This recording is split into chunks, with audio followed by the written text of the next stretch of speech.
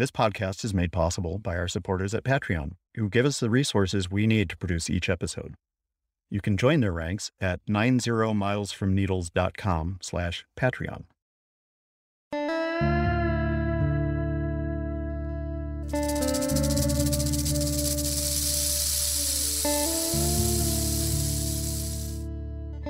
The sun is a giant blowtorch aimed at your face. There ain't no shade nowhere. Let's hope you brought enough water. It's time for 90 Miles from Needles, the Desert Protection Podcast with your hosts Chris Clark and Alicia Pike. Hi, this is Chris. I want to start off with a quick note. This episode of 90 Miles from Needles comes out during an especially troubling time, as we face what can be argued is the first wholesale military invasion in Europe in nearly 80 years. An unprovoked assault on the nation of Ukraine at the behest of the apparently unhinged Vladimir Putin. We here at 90 Miles from Needles mourn the inevitable human suffering that will result, and our hearts are with the people of Ukraine and with the Russian people who are bravely speaking up against this outrageous assault on human liberty. Personally, as a conscription resistor and the husband of a war veteran myself, I'm also keeping in mind the soldiers on both sides, who will pay the price for this war for the rest of their lives in injury to body, mind, and soul. I have spent my entire life in opposition to the machinery of war in the U.S., which we have largely used to impose our will on the poor of the world. This Russian war on Ukraine differs only in strategy. Like wars conducted by the U.S., this war is illegitimate and benefits only a scant few at the cost of the suffering of millions. At this point, listeners may be asking, what on earth does war in Europe and conflict between the U.S. and Russia have to do with desert protection? To which I can only say that there is very little that happens in the world for which the American desert does not pay the price. Troops training for that last European war trampled desert wildlands here to a degree that their tire tracks remain as historical testament to global conflict. The long conflict between the U.S. and the USSR prompted Congress to carve priceless habitat out of desert parks to give away to the mining industry. The push to divest ourselves of foreign oil has meant new gas, oil, wind, and solar development on intact desert habitat. And then there's this.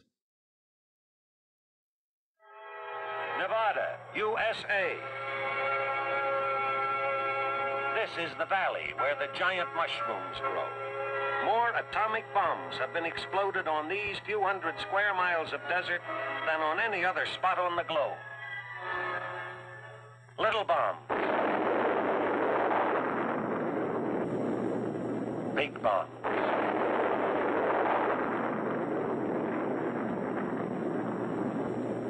Low bursts and high bursts.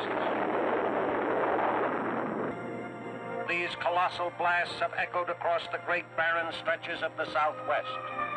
This testing ground in our own backyard. The film from which we lifted that audio was called Target, Nevada. That's not particularly subtle, is it? The title of this episode, Where Have All the Flowers Gone?, has a double meaning that will be plain to listeners of a certain age. Yes, we will be talking about desert flowers as an ecological and social phenomenon.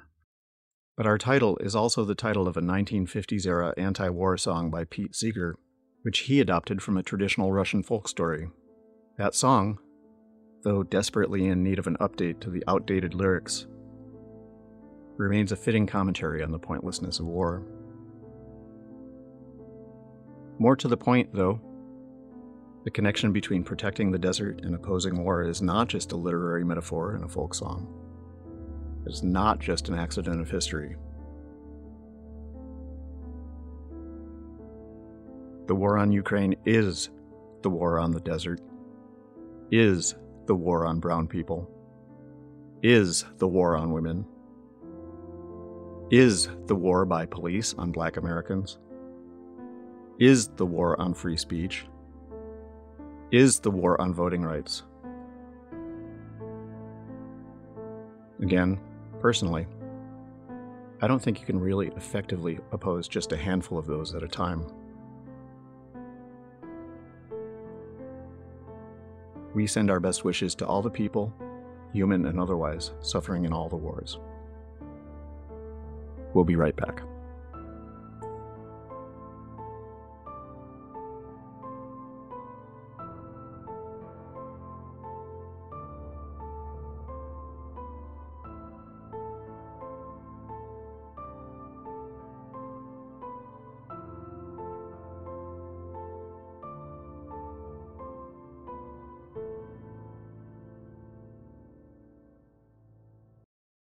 Hi, welcome to 90 Miles from Needles. I'm Chris Clark, I'm Alicia Pike. and we are coming to you from our newly put together makeshift studio with a couple of guest stars, namely the canine companions Hart and Dose. I believe you can hear Dose heavy breathing in the background.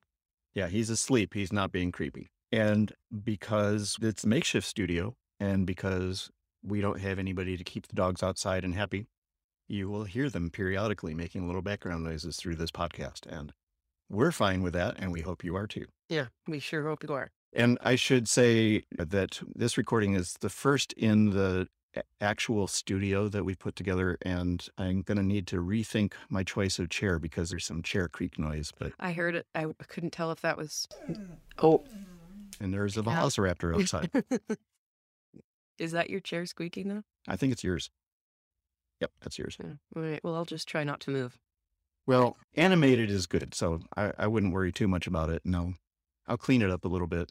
Get out the WD-40. Yeah, remember when we were talking to Patrick Donnelly from the Center for Biological Diversity about his campaign to save the Dixie Valley toad from a geothermal plant Yeah. in the middle of Nevada? We have an update on that, turns out. And it's not all good news, I'm sad to say. After we talked to Patrick, plant construction started. And that was because the Ninth Circuit Court of Appeals stayed an injunction that the lower court had given to fans of the toad. So they are starting construction. Patrick did mention that it wasn't the actual construction that's going to affect the toad. It's the plant operation. So they're allowed to start building. Right. And you can listen to that episode. It's episode 2 of season 1 on the Dixie Valley toad. But there is some good news, which is that the Center for Biological Diversity and the U.S. Fish and Wildlife Service have reached an agreement that the agency has to decide by April 4th whether or not to give an emergency listing for the Dixie Valley toad under the U.S. Endangered Species Act. And that would offer a significant amount of protection for the toad. Our show notes will have a place where people can weigh in on that, sending notes, emails, urging them to protect the toad from this geothermal plant. And we'll also provide a link to more information from the Center for Biological Diversity's website. If you care, share.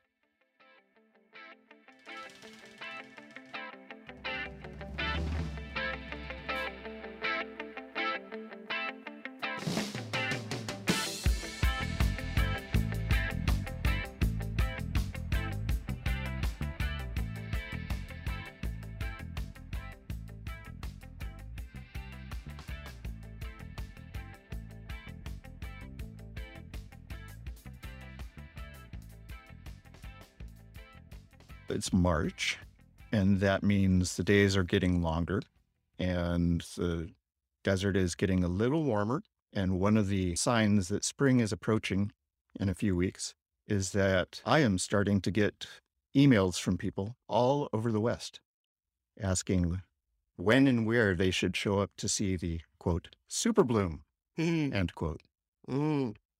It's not particularly my favorite term. Not exactly a good descriptor of spring in the desert. Especially most years. I think people have this conception that every year the desert reliably, at least somewhere, has huge valleys that are just chock full to the brim of daisies and primroses. And Don't forget those poppies.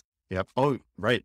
California poppies. But it's an interesting thing because there are places in the world where there is a reliable bloom every year, where as long as there isn't a devastating drought or flood or completely unseasonal freeze that you can count on the maypops and the golden seal and the goldenrod. Even some of those aren't as reliable anymore. Like That's- the cherry blossoms in Japan, they're not functioning like they always have. That's really true. We're looking at you, climate change. But they've never really been reliable in the desert.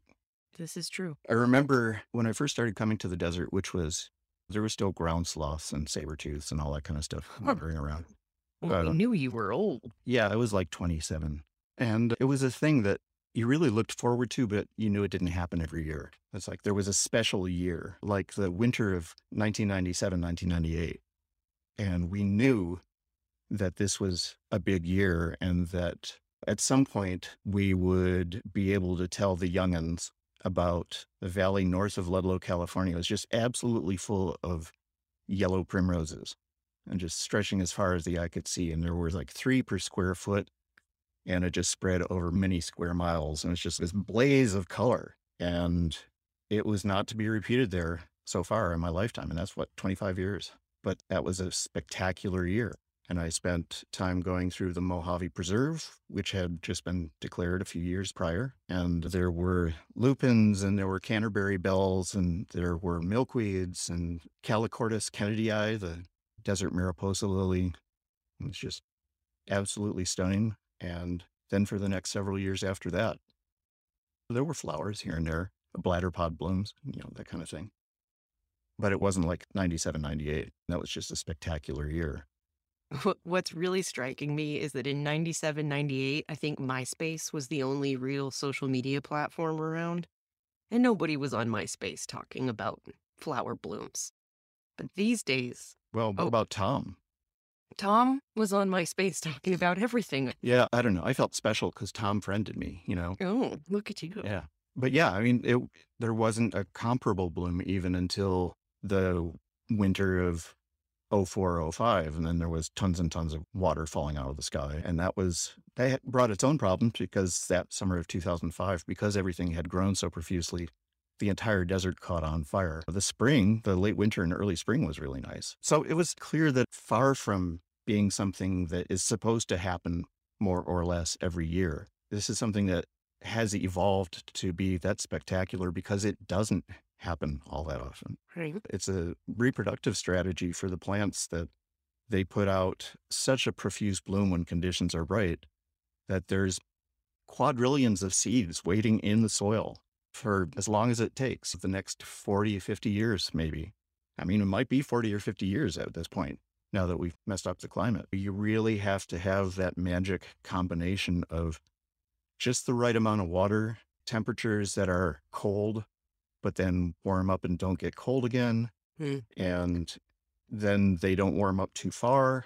Or too fast. Because as the seedlings sprout, they'll bake. Yeah. And if they don't get their roots down in, you can't have big windstorms like we just had here in this part of the desert because wind dehydrates seedlings and in fact can blow them out of the ground. And there's just like all these things that have to go right for the so-called super bloom. That is a really spectacular and wonderful thing when it happens. And I think people take it for granted. It's really gratifying to me that people are so interested in seeing desert flowers.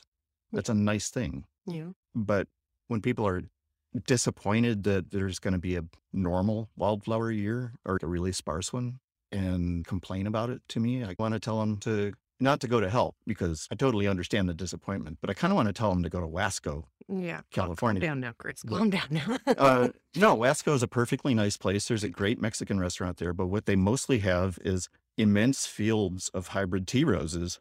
Yeah. Central Valley, California. It's where they grow a lot of roses for the rose companies. And you can go there certain times a year and just see geometric bands stretching into infinity of red and white and yellow and purple and just all these different rose colors. And that's the way that you get reliable bloom all the time, same time every year, is by planting and irrigating and fertilizing. And that's not the desert. Yeah, even closer, people can go to the Carlsbad flower fields in San Diego.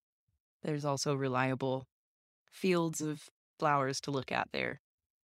But to maybe explain or soften your discomfort with the situation, it's very clear to me that society is grooming us to have expectations. We have been bred into a consumerist society where we feel like at any time we can go and click a few buttons and get what we want. We look at Instagram, we look at TikTok, we look at all of these online platforms, Facebook, and see everybody's travels and see everybody's beautiful photos and think, well, I want to go do that. They went and did it, so I can go and do it. And it creates this false sense of whatever you want, you can have it whenever you want. And that's just simply not true. The super bloom is a great example where it's one of these rare special occasions that we get. And if you're lucky, you're in the right place at the right time, you're going to get an experience you'll never forget. But it isn't some wholesale experience that by looking at Instagram, you're like, oh, it's time to go to the antelope poppy fields because everybody's there. First off, if everybody's there, then that's the last place I want to go. You know this. Yeah. So I think the point that you're trying to get to is you can't expect a super bloom every year. Yep. That's the message we want to get out. In fact, it would be much more boring if there was one every year, because who needs that?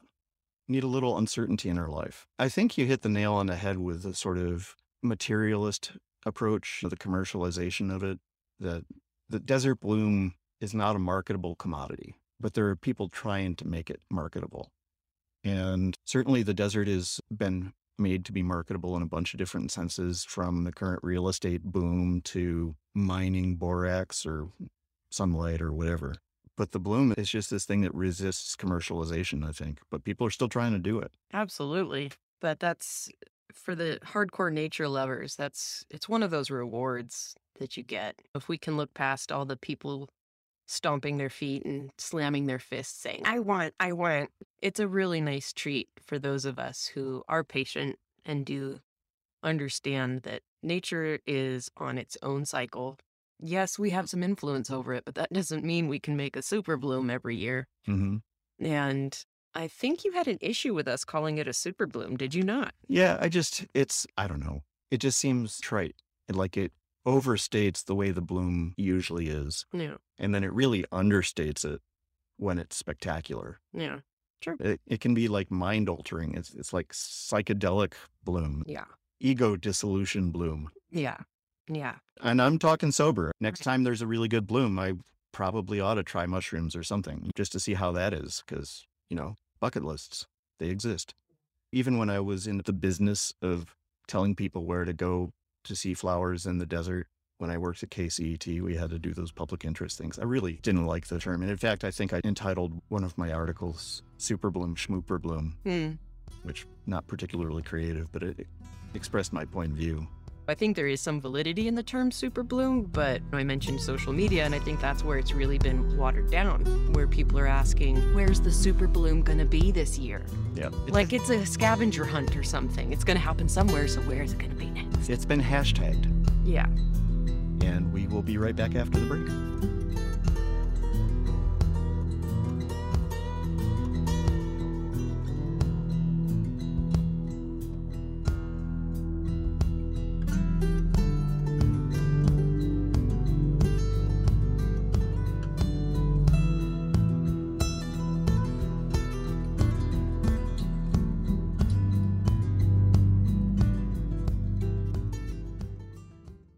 Here's a 90 miles from Needles public service announcement. Hello, I'm Petey Mesquite, host of Growing Native from KXCI Tucson. Each week since 1992, I've been sharing stories, poems, and songs about flora, fauna, family, and the glory of living in the borderlands of southern Arizona. Recent episodes of Growing Native are available at kxci.org, Apple Podcasts, and PRX. The desert is beautiful, my friends. Yeah, it is. Do you have a desert-related podcast or website or newsletter or something similar that you'd like us to promote? Let us know. 760-392-1996. Speaking of stomping feet. What are we stomping over now? Hopefully not wildflowers, because that's one of the things that bothers me about the trend, and I totally support people coming to the desert to see it when it's at its most beautiful, which I think is whenever you happen to be there, or whenever a canyon wren sings and you can hear it. But if your definition of desert being at its most beautiful includes a carpet of blossoms, there are certain ways that you can act as a visitor that actually harm the desert. Yeah. that harm other people's experience of what you went there to see. The idea that you need to avoid damaging wildflower displays has gotten some play in social media lately, and that's a really good thing. But I just keep thinking of this one particular ridge that I know that is a really popular spot for people to pull off and take a look at the flowers. A few years back, when there was a respectable amount of bloom, I saw it when it first started blooming and it was spectacular. And then I drove past it maybe a couple days later, and there was a little thin trail along the top of the ridge with flowers on either side. It's maybe a foot wide. And then a couple days after that, there were little side clearings going off of that. And these paths were being created by people walking out to get close-ups of the flowers or selfies with the flowers surrounding them. And I haven't seen a good bloom on that ridge since. I'm hoping it's not the case, but that much foot traffic compacts soil and makes it that much harder for flowers to grow. Yeah, it can permanently alter that landscape. I would really like to see more attention paid on social media to the fact that you don't want to destroy that thing you came to admire. Yeah, here's the equation. Okay, you take a photo, you get your photo. That is going to last in air quotes forever for you. But you've taken away the ability for other people to see that for perpetuity. When the soil gets compacted, nothing's going to grow there anymore. And that there are, I think it's the Antelope Poppy Preserve did side-by-side photos from the last major bloom where there were hillsides that were unobstructed, pure fields of orange. And as you described, these little trails start to appear and they multiply like veins running through. And then there's pockets of dirt that are forming where people are just standing and taking photos all around them. And then that field of color is gone. It's broken up. And to be able to see that so clearly in one bloom season really was a good visual for me. It is landscape altering, just your footsteps and the people behind you and the people in front of you. So we've kind of hinted at it a little bit about what constitutes proper and improper behavior, but it would probably be good to just list a few things that people commonly do that we think are best avoided. Stay on the trail. Just want to Stay on the trail. Staying on the trail is really important. Remember that anything that you do, anything you're inclined to do, anything you think of doing, there are around here 3 million people a year that are going to be tempted to do exactly that. So think about the impact that your footprint is going to have multiplied by 3 million. And that may give you a hint as to what is destructive and what is not. So staying on the trail, do not step on the flowers. That's important. A couple other things that are really important to avoid doing, and then we'll get to some more positive stuff. But we've got to mention this, assuming listeners want to know, listeners want to do the right thing. That's my assumption. We're not lecturing people that are doing something bad. We're advocating for stewardship. Right. You've mentioned picking flowers. And again, the times 3 million effect, you have to figure out whether what you're doing is going to be multiplied by hundreds of thousands of repeat acts. Picking a flower can have serious effects. You are depriving that plant of having successful reproduction from that flower. It takes a lot of energy to put flowers out. A lot of stored starch and sugars, a lot of metabolic activity. Putting out that display for you to look at, that plant sacrificed to do that. And if you pull that flower off before it makes seeds, then that's wasted effort for that plant. And that plant may not reproduce. The general genetic diversity of that population of that plant gets eroded some. And in national parks, at least, it's against the law. Let's not forget about the poor little bugs and birds that feed on the flowers. You're taking away a food source. The Joshua tree is a great example. They don't necessarily bloom every year. The pinyon pine is the same. It doesn't produce pine cones every year. It's every 3 to 5 years. And that stuff has to be managed. You can't just say, oh, I'm going to pick all these flowers and not consider the impact that you're having. If you know that that plant only flowers when conditions are right, you might seriously reconsider picking that flower. And that's the goal of this conversation, is not to shame people into not picking flowers, because that just sounds ridiculous. But what we're trying to get across is the room for pause to think, What long-term impacts am I really having with this simple act of picking a single flower? Right. And will say that I have picked flowers and I've stuck them in my hatband. I totally get the impulse to do it. It's one thing to do that on private land where you live or where you know the owner and there's just a whole lot of the flower and you know that the mass of those flowers are going to become mature and produce seeds, either because nobody goes out there or because the landowner's right there and they're not going to mow it. There's a difference between that and going to a place like the Poppy Reserve in the West Mojave or Joshua Tree or Saguaro National Park or Ironwood Forest National Monument, places like that, and where you have to account for the fact that your actions are going to be duplicated by others. Maybe that's a little bit too much nuance. Maybe that's too much moral relativism. Well, I think it really comes back to the mindset of having stewardship management in your decision making. Mm-hmm. We are not up on a soapbox. We are not placing ourselves at the top of some ivory tower or altar trying to say, we don't do anything bad. Let us tell you how to be. You know, we're trying to advocate for that happy medium, that respectful stewardship of the land. And it can be done. Yep. Just got to put a little thought and research into it. Lastly, you never know. This could go on and on and on. Yeah. Endless complaints are possible. Lastly, Alicia mentioned drones. Don't fly a drone in a national park. It harshes the buzz. In so many ways. It brings on a harsh buzz. Yeah, literally and figuratively. My pal Travis and I were hiking at 49 Palms Canyon a couple of weeks ago and found somebody who was getting ready to fly a drone, and they listened to us explaining why that was a bad idea and just didn't get defensive at all. They were surprised to know that this was not something that was proper or legal. They didn't have a sign at the head of the trail? There's no sign at 49 Palms Okay. Canyon, but confronting people in a friendly fashion does work. I think even when people are doing things that have major fines and jail time potentially attached. I remember being out hiking with you last year and coming across people who had driven 3 miles into a wilderness area and talking to them about vehicles in the wilderness area, and they were perfectly nice.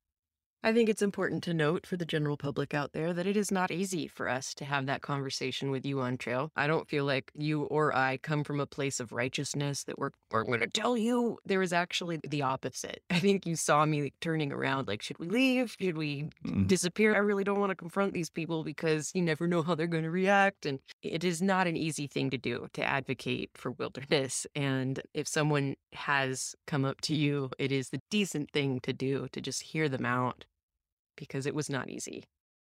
So we've laid down a lot of don'ts. I think it's time for the do's. Let's talk about just the really fantastic aspects of Desert Bloom. Whether it's an entire field of completely blooming out of their minds plants that have had the best spring ever, or just something that you happen to find stuck on the north side of a rock in a wash. I love those little treats. It's like getting a free ice cream cone from nature when you're out there and something just takes your breath away and gets your gears turning. Yeah, it's funny. I get so happy for some of these species of desert wildflower. It's just, even if it's just one of them. There's at least one species. I don't know if anybody has split it into multiple species yet, but it's a California poppy, like the kind that you see in the seed packets or covering the hillsides in coastal California, except this one is, instead of, bust out the dog Latin here, Eschscholzia californica is the main California poppy that everybody knows that you can buy in the rack in the front of the drugstore. And that's a $50 size bloom. Yeah, quarter to $50, depending on how much you fertilize and water it. Right. These are Eschscholzia minutiflora, and their blooms are maybe a quarter inch across.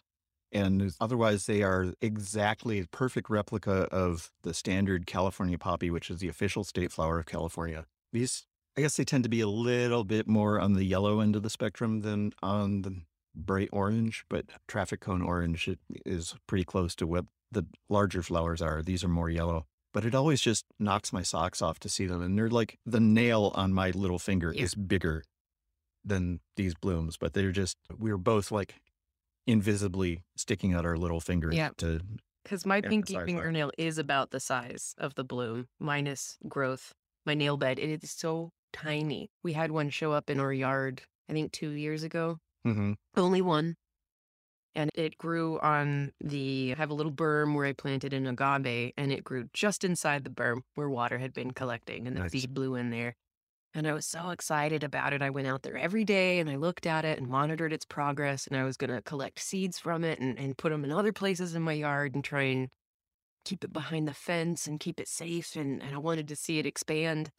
And before I knew it, I went out there one day and it had been predated upon by a rat, and it was gone to the ground.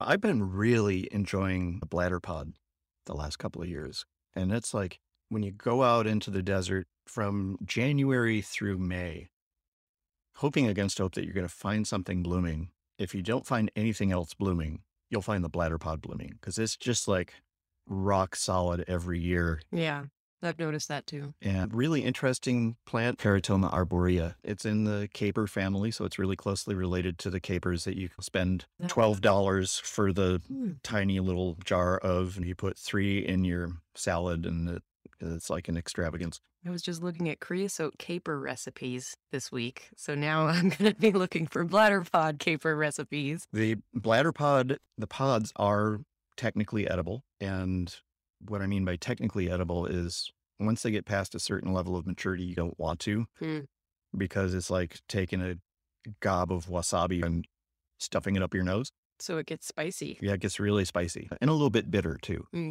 But if you get them at the right time, you can throw them in some white vinegar or apple cider vinegar or something like that, just to cure them for a little bit, like olives.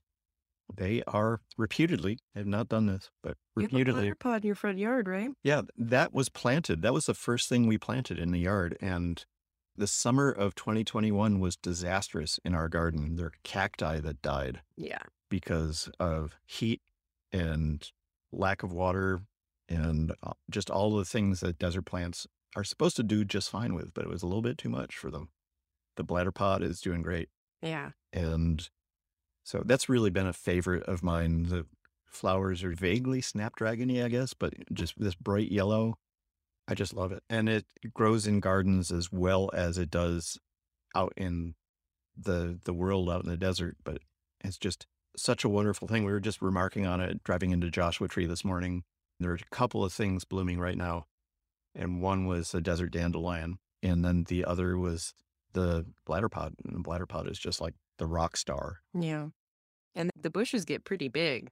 Yep. Which is an impressive show. And it looks like a glowing orb. Yeah, I think I've seen them as much as 4.5 feet tall, I think. Yeah.